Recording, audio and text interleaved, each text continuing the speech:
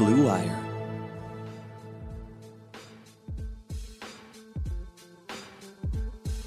Hello, everyone, and welcome to episode 13 of That's What Bea Said. I am your host, Bree Rust at Breezy Clee. I'm back, and I am joined by my lovely co-hosts, Brittany Mollis at Bird's Eye View and Meredith Kane at MKN Sports. Guys, we love hearing your feedback. If you like the show, don't forget to share us, subscribe to us, write a review, whatever you want to do. We love interacting with you, and we so appreciate it. Ladies, did I miss anything?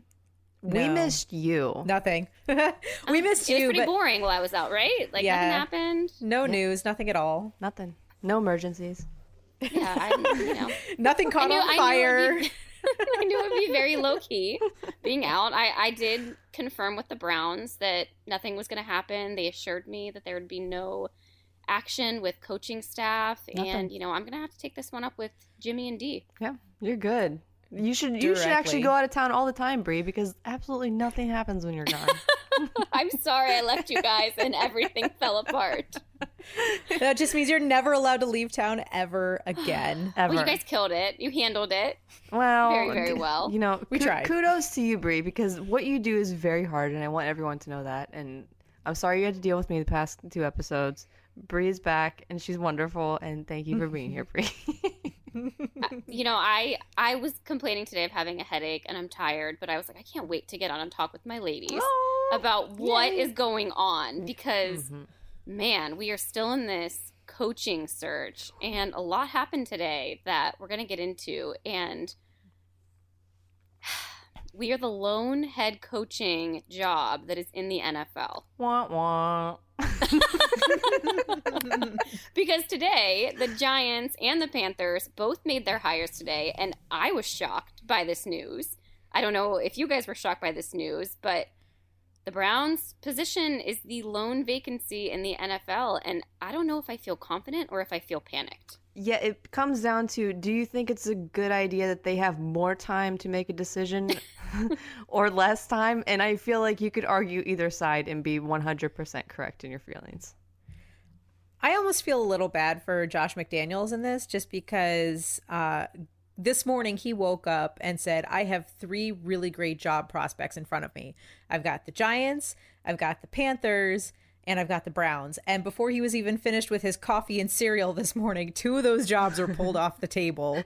So did he even interview with the Panthers and the Giants? Did that happen?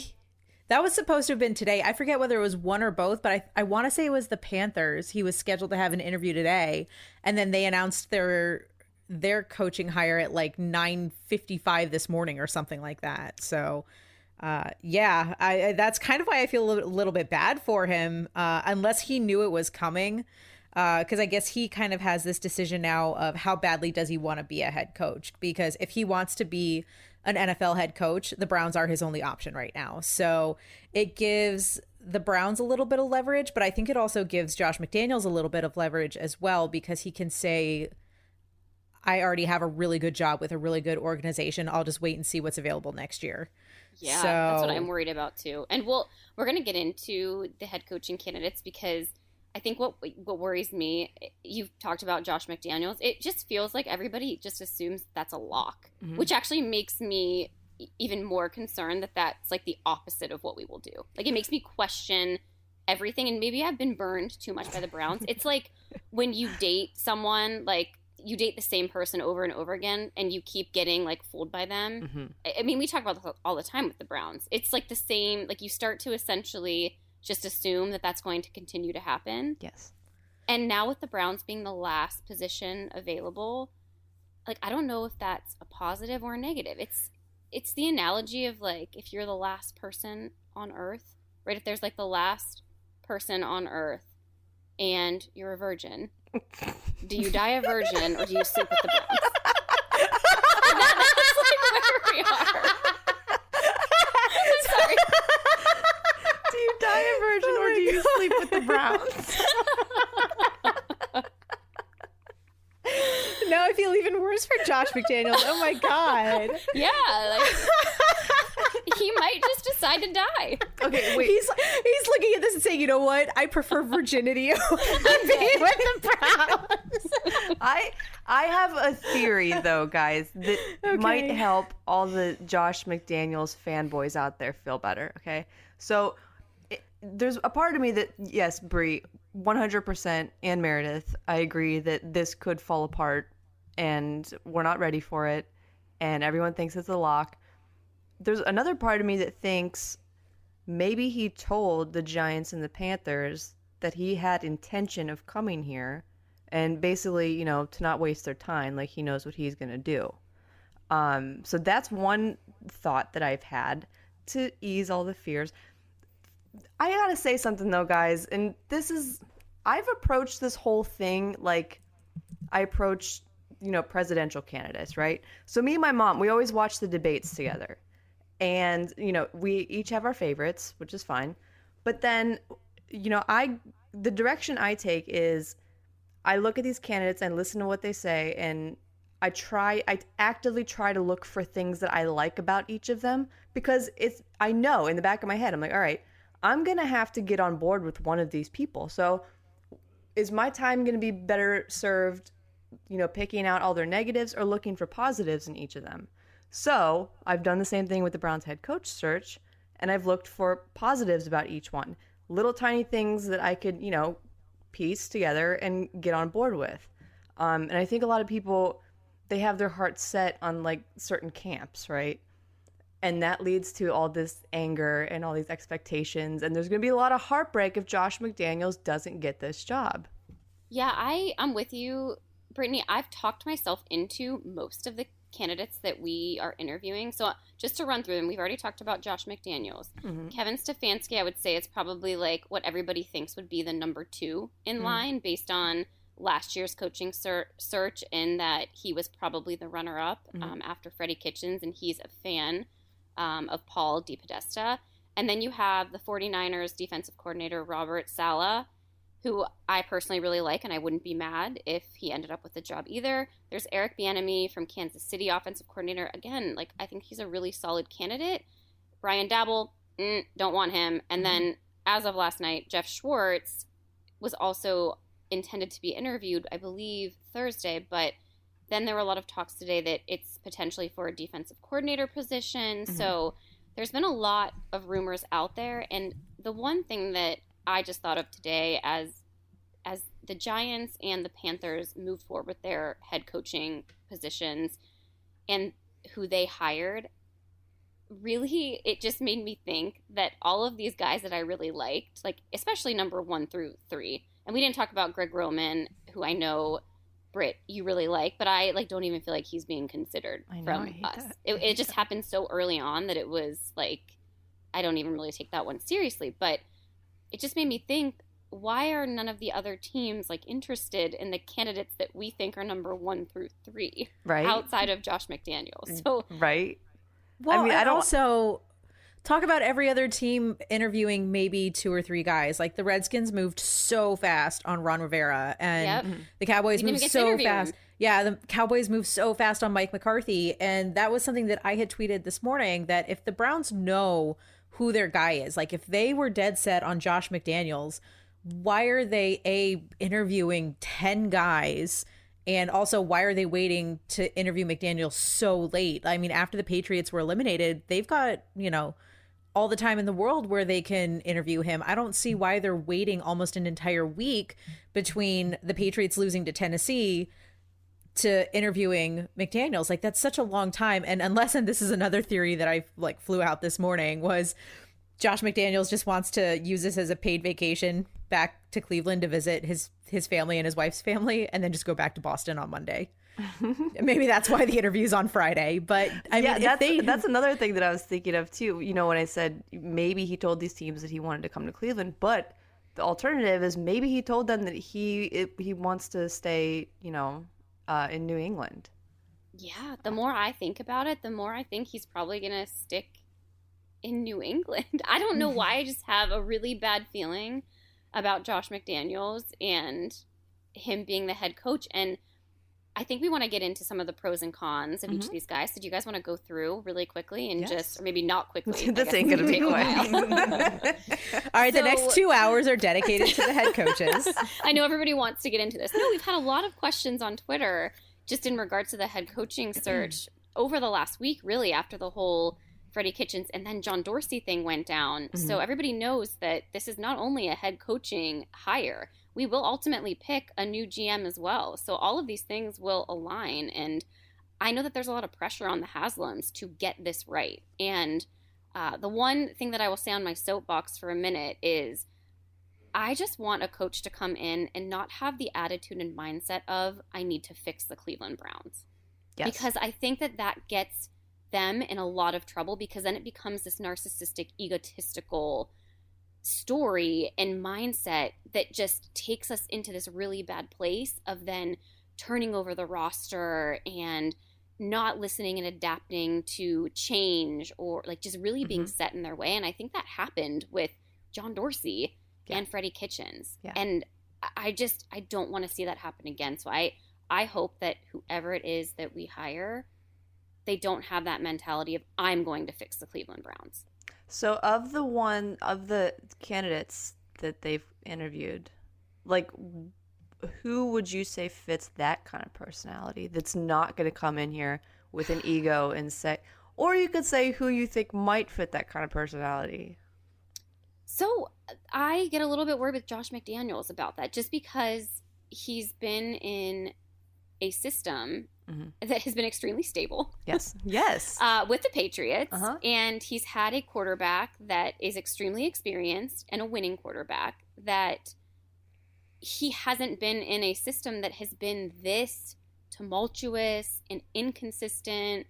And that worries me a little bit, because it's like when you go from something that's extremely well oiled to something that literally doesn't even know what they're doing on a week-to-week basis. Sure. It's like a shock to the system. Yeah. But it's okay, Bree, because he's from Canton, so that makes it all okay. And his wife's from Parma or something. Yeah. Yes. Yeah. So their hometown. And I worry about McDaniels in general, just because coordinators that have come out of the Belichick coaching tree just haven't panned out. So that's one of the things that I worry about. Look at Mike Vrabel, though. Yeah, that's true. That's true. I do like Mike Vrabel a lot. I don't think he coached under him, though, did he? I think he just played for him. Yeah, I think you're right, Brittany. I think he did play, but I mean, because the most recent, like, if I'm a victim to recency bias, like, I look at Matt Patricia and say, like, the Lions were the one team that looked almost messier than the Browns this year, and I don't want, Josh McDaniels to be another Matt Patricia. So that's the part that scares me, is that I feel like there's more flops out of the Belichick coaching tree when you have his coordinators branch out and become head coaches than there have been success stories. The only thing I will argue against that, though, is Brian Flores in Miami, who I know Miami started out a hot mess, but I think, like, what he did towards the end of the season with that team, coming from the Patriots, like, I will say, like, I liked what he has done. So I don't know. I feel like the whole coaching tree thing is such a weird thing to look at. And I think with Josh McDaniels, everybody wants to go back to his time in Denver too, which we can touch on a little bit, but that was 8 years ago. That was so long ago. So I'm not going to live in the past and say, like, just because he had a really bad head coaching experience 8 years ago doesn't mean that he's not going to learn and grow from that.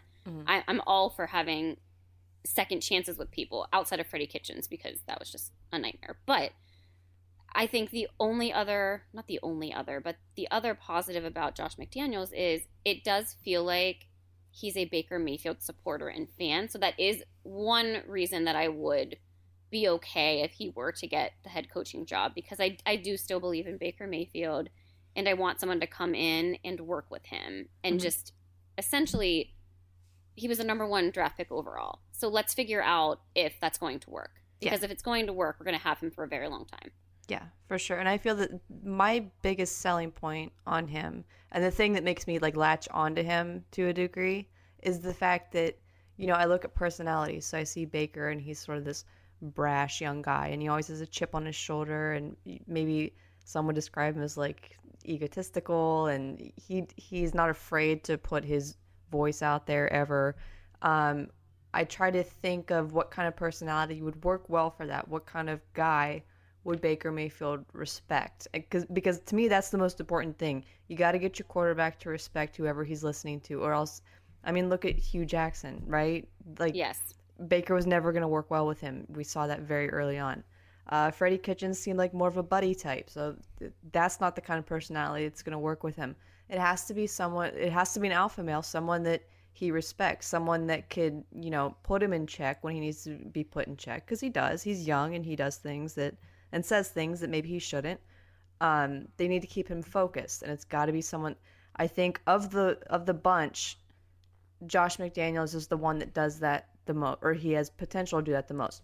On the flip side, it could be a huge disaster. When you put two alpha males together, sometimes it's a complete disaster. Yep. But I think that would be the best fit for him specifically, and that's why I do like Josh McDaniels a lot. So the other number two in the running is our guy Kevin Stefanski. And let me just be clear here, not because of his looks, people. Wait, am I allowed to talk about him on my podcast? No. Is that allowed? You're not allowed? Am I allowed to even say his name on here? No, yes, because I grant you permission. No, I was about to say no because you had the audacity to comment on his looks that one time, like 2 weeks ago. Can you imagine? Why did I not get any heat? Like, I've talked about like every single head coach and things that I've liked about every single head coach candidate. Nobody can I'm a fangirl of Greg Roman too. But everyone seems to conveniently forget that, right? Right? Yeah, and I wouldn't say that's based on looks. Although, no offense, Greg Roman. Everyone has a type. Did you see that picture that the Browns they put on Instagram when they interviewed him? And my friend sent me, said "Daddy" underneath. I lost my mind. Oh, that's amazing. So Stephen Stefanski. Kevin Stefanski is the current OC in Minnesota with the Vikings. They obviously had a pretty big playoff win over the weekend, and I think that maybe bumps him up on some other people's radar. But I will say, Brittany, you posted a really good article about him last week before they even won the playoff game. And what I like about him is the fact that he seems to understand the strengths of the roster and the players on the team and building out an offense and a scheme that fits those players. And I think, again, this could be really beneficial to Baker Mayfield and our offensive side of the ball where we really struggled this year, and building something special on that side. And then I think on the flip side, you would need to get someone from a defensive standpoint to really help fill in the holes on the defensive side, because I do think we did struggle at the end of the year from a defensive side. But I like the idea of what Kevin could do if he brought in a really good staff around him with the offense. Right. And I think, number one, the fact that DePodesta seems so kind of enamored with the guy speaks highly, because I do think, if the choice was between Freddie Kitchens and Kevin Stefanski, I mean, on the flip side, how if you're Kevin Stefanski and they're bringing you around for a second time after you got passed on for Freddie Kitchens, like, how do you feel about yourself, about this organization? Exactly. That's like what makes me worried about this whole thing. It's like, yeah, the Browns the last head coaching position available, but like, I still don't even feel like that is an advantage for us. Right. Well, also, it's kind of like, I was about to say, when it's kind of like when you, if you get like dumped or something, or you try to go after someone and they turn you down, and you come back a year later and they're like, oh, sorry, I made such a huge mistake. It should have been you. And you're like, yeah, that's right. Right. Yeah. It's like, I feel like that's how like Kevin Stefanski's going to like walk into Berea I don't know if he's coming to Berea or if the search is going to Minneapolis. But I mean, honestly, if that was me, like if I was Kevin Stefanski, that's how I would approach it. I would look at them in the face and say, you didn't hire me last year, and look at the mistake you made. Look what you missed. Yeah, right. Exactly. And I also feel bad because I feel like he's at a disadvantage because with the fans, not with the franchise, but the fans, they have already very much latched on to Josh McDaniels, which is fine. I don't think that's the smartest approach. I think you should look for things that you like in each of these guys, but they don't want to do that, so that's fine. And it feels like, when we made the points that he works with a similar arsenal on his offense, he's shown what he can do. Somehow that gets flipped into, well, is it him or is it Gary Kubiak? And it's always like when the offense goes well and they're looking good, which they did for the most part on Saturday or Sunday. everyone wanted to jump on and say, well, it looks good because of Kubiak. But then, you know, when they got to in the red zone and they were trying to push it in, and they did it twice and it was not great. But of course that gets blamed on him. And it's like, okay, you guys can't have it both ways. You either need to give him credit or you know, blame him for it. But you got to meet somewhere in the middle and say, okay, maybe a little bit is because of him, right? But they won't do that. Yeah, and you bring up an interesting point because the third candidate that we have on our list is Robert Saleh. And like kind of the same thing was happening with him, current 49ers defensive coordinator. Obviously, we played the 49ers and we got destroyed on national television. And they had a pretty solid defensive performance against us. And now, again, like you have people coming out from Browns fandom side saying, well, it's actually really their defensive line coach, and it's not even Robert Saleh. So it you know, like, okay, great. But, like, why don't we focus on the positive here and not focus on who else it could be? Because guess what? We just had Freddie Kitchens for an entire year. Right. And I understand when people say, well, I don't want a guy that's never been a head coach before. Okay, I get that. You know, that makes sense. If you don't feel comfortable with them hiring, you know, offensive or defensive coordinator, that's fine. But, you know, when it comes to Josh McDaniels, granted, he's been a head coach before. It was bad. But you can't say that because it's been 8 years. So you can't judge him based off that. But you can judge him because he's been a head coach. You just can't look at his record when you do it. Yeah, and then, like, the other thing, the whole argument of you need a head coaching experience, we didn't even decide to interview Jason Garrett. But had we have decided to interview Jason Garrett, it would be like, oh, he's a horrible head coach. Yes. So no matter who that the Browns decide to interview and bring in, the Browns fans will find something negative. Yes. And I don't want to blame all Browns fans because there are some positive ones out there, but it does feel like you argue one thing and then with another candidate you argue the exact opposite. So listen, we know nothing more than anyone else. We might know more than the people on the actual interview panel. That's very true. Yeah, I actually think we should just put it up for a vote. You know, like maybe a presidential poll. Let the fans decide. Should we have do we need to have an electoral college in Berea? We need an electoral college because the popular vote cannot win. I think the popular vote would be Josh McDaniels, but I think there needs to be an electoral college. Oh, yeah. I think so. Our whole point here is that we want people to look for things that they like about each and not focus so much on things you don't like. Because it's the Browns, and you never know how this search is going to go. You never know which direction they're going to go. You think it's McDaniels, but it very well could be literally any one of the other guys. So you got to prepare yourself for that and look for things that you can get on board with, because this is the guy you're going to get stuck with for a while. Maybe. How do you guys feel about How do you guys feel about Robert? I'm gonna call him Bobby. Bobby S. How do you guys feel about Bobby S? Bobby S. The thing that I like about him is he has like a very infectious attitude, right? Yes.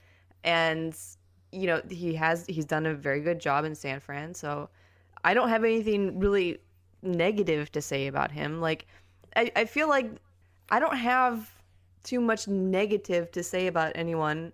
I point things out about McDaniels just to prepare people for the possibility that this might not happen. But with the other guys, the people who aren't front runners, I try to focus on their positives because that's important to get people on board with these people. So, you know, again, much like with McDaniels, I think he would work well with Baker, and that's an important part of this whole thing.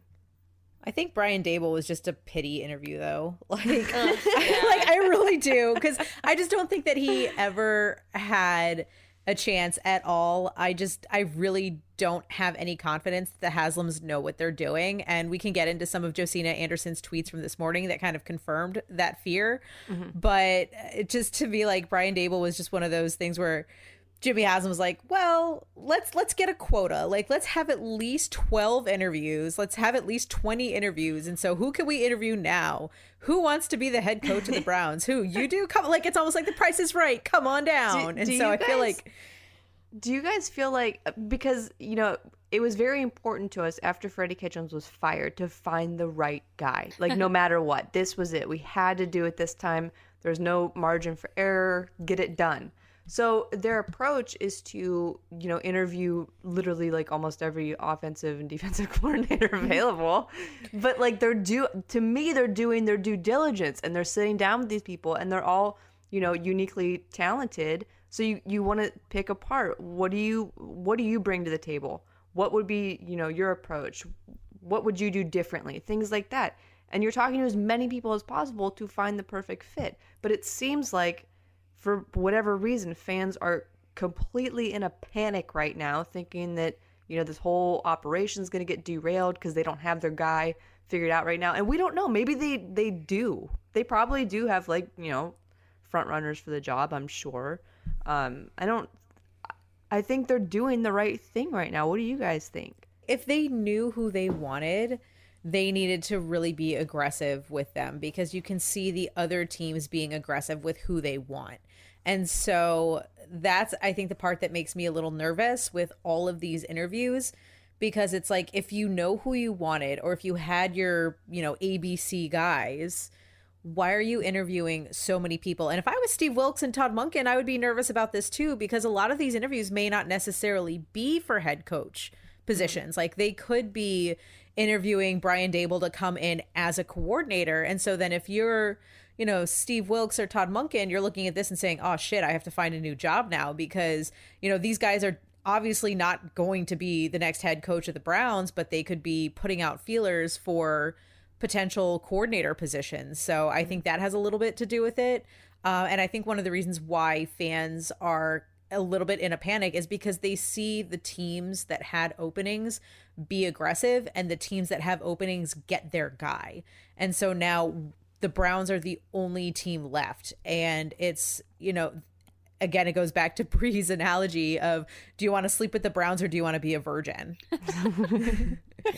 Yeah, I would hope that by firing John Dorsey last week, they had a plan in mind, right? Because you don't make that type of decision if you don't have a plan. But I say that in knowing that the Browns aren't the most, they're dysfunctional. Like, we are. All right, so let me read these tweets. Record. Yeah, let me read these tweets from Josina Anderson. So she tweeted them this morning.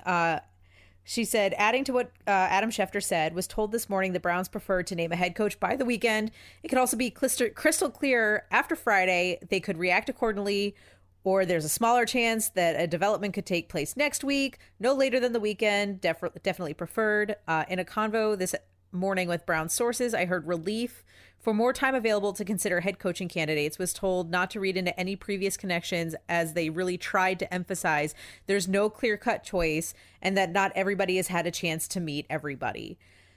These tweets tell me that the Haslams they acted without thinking. Like, they fired Freddie because it needed to happen, and then they fired John Dorsey because why not? We're just firing people. Those tweets tell me that the Haslams didn't really seem to have a plan, that they just acted a little bit too rashly, at least with John Dorsey, and just kind of hoped that the pieces would fall into place, or, kind of like just going down a random path that's covered in brush and hopefully it clears out later. Like, that's kind of what it sounds like to me. I would hope, though, that if they might have had a plan last week, it doesn't mean that our number one choice actually wants to be here. Right. So that's my other thought process of, like, yeah, they might have fired John Dorsey last week, going aggressively after Josh McDaniels, and things might have changed this week. And Josh McDaniels could be having second thoughts. It wouldn't be the first time that has happened. And, I think these, I know. And excuse me, Bree, we're not allowed to bring that up, okay? Yeah, I just think nothing is set in stone. But I think the good thing is we have other really strong candidates that could come in and be a head coach. So it's actually frightening that the Browns are in a really good position right now, because they do actually own their own destiny. Yes. It's just a matter of, like, there's so much pressure to get it right. Don't overthink it. Yes. Like, go with your number one. Offer what you feel like you need to offer. If you don't get your number one because they don't want to be here, then that's probably better off anyway. Because what we don't want to happen is to hire someone that isn't 100% set on turning this thing around and making the pieces work. And the other thing, I just don't want the roster to flip. Like, I feel like I want to have a head coach come in that views the roster as being in place as a win now team, because for all of John Dorsey's faults, he actually did a really good job bringing in talent to win now. Sure. He made some really bad decisions, but I'm hoping that this next staff can come in and utilize what we've already built, build upon that, and really take this mindset of, okay, we might not win 10 games next year. Like, I hope we do, but we might not win 10 games next year. But we might start building wins, and then over the next couple of years, we might get over that hump. Yeah. That's like the super optimistic Brie. No, I love super optimistic Brie. Hello. Just renew my season tickets now. Whoever's with all the season ticket brokers. Season. Sign me up for the next 5 years. No, the thing that I'm like looking forward to is like I look at the top 3 candidates and there's not one of them that I would be upset about. You know what I mean? So Yes. to me, like people are panicking and they're going crazy. And I get it. Like, you don't want Jim Schwartz. Cool. Like, fine. He's not going to get hired as a head coach anyway. I think there's like a 5% chance that could possibly happen. He's in the same camp as Brian Dable. Like, he's Yes. brought in as a pity interview. Right. So, like, if you look at Stefanski, McDaniels, and Robert, that's what I call it, because I don't want to butcher his last name. So I just call him Robert. Salah. I'm like 99% sure it's Salah. I think I butchered it a few times too. It's okay. Yeah, I don't. So, if I look at those 3, I could find things I like about each of them, and I'm on board with all 3 of them. So I don't think that the Browns are in this terrible position that not everyone, but a lot of people seem to think they are. They assume that they're just going to mess this all up again. But really, to me, all they have to do is pick one of these 3 people, and you could be on a pretty nice path to success. Well, if Josina Anderson's tweets are accurate, I'm thinking we should know who the head coach is within the next 5 to 7 days. So there probably won't be an emergency pod for that because I feel like it'll be close enough to our normal release date. But I think we're also emergency podded out for the time being. Oh, I'm on call. That's true. I owe you guys a couple. The next emergency could just be Brie talking for 45 minutes. Just on a rant. I'll just read live tweets of Twitter reaction. Browns Oh Twitter my reaction. god, that'll be the bonus episode. Brie reads mean tweets. Oh, but can we go back to Mike McCarthy really quick? Because I do think there were a lot of people upset that, like, I think a lot of people were comfortable with Mike McCarthy being the head coach of the Browns just based on the sole fact that he had an NFL experience and he was like a safe pick, like the safest pick out of all of them.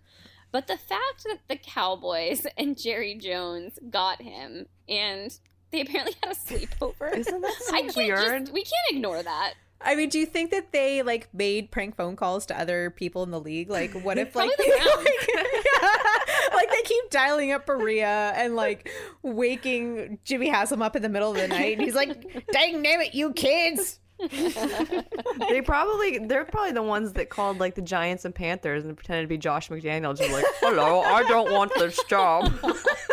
Please don't interview me." Yeah, they had to rent what was it? They probably rented 13 Going on 30 and ordered some really bad pizza, had a pillow fight, and then said, Also, "Congratulations, you're the next head coach of the Dallas Cowboys." I liked the tweet that Schefter put out there when it said the source confirmed that once you stay at Jerry's house, you don't lose your man. And I was reading that, and I wanted to tweet and be like, "Oh, so I've been doing it wrong all the time." Like, this is how you keep a man. Wow, I've never thought of that before. I didn't send that because I had a rough week on Twitter as it is. So I was like, you know what? I'm not even gonna open this can of worms. I think this is probably my favorite story that has come out of everything so far was the fact that Mike McCarthy had a sleepover at Jerry Jones. But then also it made me think like one of the reasons why Jason Garrett isn't being considered by any other team is because I think Jerry Jones secretly owns his soul because he probably had many sleepovers. And Jerry Jones is like, "You're here now. Like, you can't coach my team, but you're still mine." Like, he might be in a glass cage in his basement. I was just gonna say, like, maybe Mike McCarthy was in a box in Jason's basement. I don't know. Like, that's probably where Jason Garrett was too. For those that don't know what we are talking about, we actually set aside in the notes some time to talk about a binge-worthy show on Netflix titled You. And I am like a year behind, I think, Brittany, right? Because how did you not watch it the first go round? Like when it came out? So let me just tell you, I am really bad at binge watching because I don't have a lot of time during the weeknights to actually sit down and watch shows because I'm either watching sports or I'm feeding my children or taking care of my children. Then I'm just too tired to do anything else. Mm-hmm. But that makes sense. So basically, you have a life. No, I feel like I don't have a life because binge watching is life. But over the weekend, I decided I was going to start watching You at like 9 p.m. at night, which is why I can't do this because then I stay up until midnight and I'm tired because my kids get up at 6 and, you know, it's this whole, it just like all repeats again. But I stayed up late watching You season 1 and I got sucked in. And I know Brittany had watched it before, so I tweeted about it because I was really freaked out because it is a creepy show. So then Meredith said that she would start watching it so we could talk about it on the podcast. And for people that don't know, if you haven't watched it, the main character is a psychopath, and he also has a glass box in his basement that he sometimes keeps people in. So Jerry Jones actually may be Joe from You. Yes. That's even what I tweeted. I tweeted when I think I quote tweeted the what was it, Schefter, who said that when Mike McCarthy or when Jerry Jones, when you sleep over at Jerry Jones's house, like he gets his guy. I was like, that's, well, season 3 of You right there. Oh yeah, they could do a whole thing about this. Oh my God, that would be so great. I would love to see like an ESPN 30 for 30 or like an HBO 24/7 on like a night at Jerry Jones's house. Oh. That makes me want to throw up. I know. I mean, that would have to be like a Halloween special because it would be so scary. Yeah, he's like, I don't know, he's like Hugh Hefner in a way. I don't know. It's just like that's like what he reminds me of. He's like Hugh Hefner without the chicks. Yeah, but like, he also reminds me of like The Walking Dead because he looks like he was born in like 1898. He probably was. I mean, Can we confirm? Like he's 120 years old at this point. It wouldn't surprise me if he were 70. It also wouldn't surprise me if he were 140. Like the gap there is just so wide that I'd be like, yeah, that makes sense. That's why Jason Garrett is not allowed to leave because he clearly has like the elixir of life in his glass box in the basement, and Jason Garrett knows about it, so he's not ever allowed to leave Dallas ever. Maybe the Browns need to have a glass box so we can like get our guy. Yeah, you know, like I think so. Get him into Berea for the interview and like take him down and like put him in the box. Maybe Josh McDaniels is already in the box. Maybe that's why he didn't show up. That's why he's not interviewing until Friday. Right. They're keeping him in the glass box until they know that he's going to say yes. Yeah, you have like Baker Mayfield coming down to visit just to talk about plays and stuff. Oh gosh, this is going down a weird. Yeah, so maybe we should transition and talk about another relationship that has gone awry. So the Cavs love story, or not so much, with Kevin Love. Kevin Love is not happy. He's not happy. And he's not even trying to hide it anymore. So we're going to talk a little bit about K-Love to wrap up this show. Because again, like it feels like every time there's something happening with the Browns, the Cavs swoop right in and just have another storyline. Kevin Love had an outburst over the last week. Everyone was speculating that he was mad at Colin Sexton based on a video that was circulating in the game. But it seems like he's actually mad at Coach Beeline and Kobe Altman. Kevin Love also clarified and apologized about his immature actions recently. There's a Twitter battle happening between Kendrick Perkins and taking shots at Kevin Love. Channing Frye is defending him, but also throwing Colin Sexton under the bus. There's so much.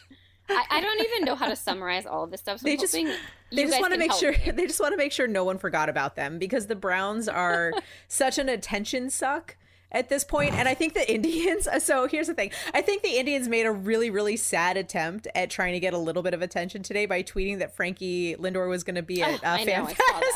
It was like they're like the forgotten middle child. Like I felt so bad for them. They got attention yesterday when somebody tweeted that their payrolls like in 2018 it was like 142 million, and I think this year it's going to be like 82 million. So that caught a few eyes, I think. Yeah, I think they were trying to like save face by saying that Lindor They're was like, going to be hey, at wait, Fan we're Fest. a disaster too. Everyone look at us. So, Brittany, I know you have been following the Cavs. I have not been following the Cavs really at all since I've been on vacation. It's hard because nobody talks about them unless True. there's drama like this. But Yeah. I would love for you to weigh in on this a little bit about Kevin. First of all, you know it's going to be good when I start a sentence like that. I love it. First of all, Kevin, the thing that irritates me about this whole thing is that literally nobody made him sign that extension. Nobody Thank you. like held his hand and put it on the paper and said, "Here, Kevin, sign this." That didn't happen. This is You a didn't get- grown man who you made didn't a get Jerry grown ass Jones. decision and said, "I want to stay here." In fact, even to go a step further, Brian Windhorst reported yesterday that it was Kevin Love's idea to do this extension. So it wasn't even like Kobe Altman came to him and was like, "Hey, Kevin, you know, how would you feel about this?" Kevin went to them. And I'm saying that anyone with any basketball knowledge whatsoever, me, you know, village idiot who watches basketball once in a while, I could look at what the Cavs were, the spot that they were put in. You know, once LeBron left, they were left in like this ruins, basically. So they only had one option because even when LeBron was here, you know, it was hard to get free agents, you know, good free agents to come to Cleveland. The only way that they're ever going to see the playoffs again is by like a complete rebuild. Everyone knew that. I don't know one single person who didn't see this coming. So the fact that Kevin Love saw this coming and said, okay, 3 weeks after LeBron's gone, and then, you know, he wants to blame Kobe Altman. Well, he didn't tell me the truth. Well, Kevin, nobody like had to tell you the truth. You're a smart guy. You should have looked at this and been like, hey, you know what? Maybe this isn't the greatest idea for me if I want to, I don't know, win basketball games. The next, like, at least 3 years are going to be painful. That's what you signed up for. So, you know, to throw these tantrums on the bench and on the court and, you know, throw your hands up in the air and act like a kid, I don't respect that. And I'm glad that today he apologized and said that was childish of me. I shouldn't do that. I'm glad that he cleared the air, that he's not mad at his teammates. He's just mad at, you know, whatever, the organization, The franchise. situation, I guess. Yeah. He wanted the money though. Like you picked the money. And also Yes. didn't he held this like lavish like announcement. Oh like, yeah, he put on the conference, hard hat with all the Yes, workers. thank He's like, you. I was "Oh, like, I'm so did I- Cleveland." I was Okay. gonna say I remember listening to that live. Like I Yes. want to be here. Like you make this big ordeal about staying and sticking around, and like that's fine and dandy. But like 2 years later, you can't complain about that. Right. Exactly what you were saying. Like, how did you not know this was gonna happen? Everyone knew that this is the only option they had. And LeBron Kevin, already you knew left that. us one other time before. Like, what do you think was gonna happen? Yes, that's it. And also Kevin Love kind of screwed himself with this contract because any other team is looking at this and saying, I don't want to pay out that money. Yeah. So now the Cavaliers can't really trade Kevin Love. And so they're stuck with him. He's stuck with them. And and for that, I put it more on Kevin Love than anything else. Because like you guys said, he knew what he was getting into.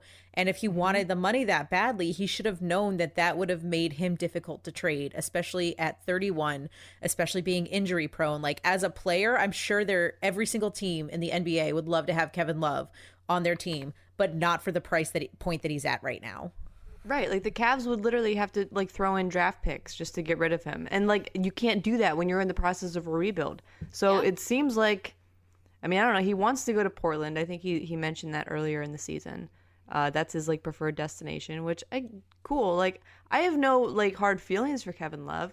I just think this is a decision that you made. Nobody forced you, and you're stuck here for a little bit. So suck it up and play, or you know, do the J.R. Smith thing where he just quit and said, you know what, I don't want to do this anymore, and then he just stopped showing up. Like I respected that move more than I respect what Kevin Love's doing right now.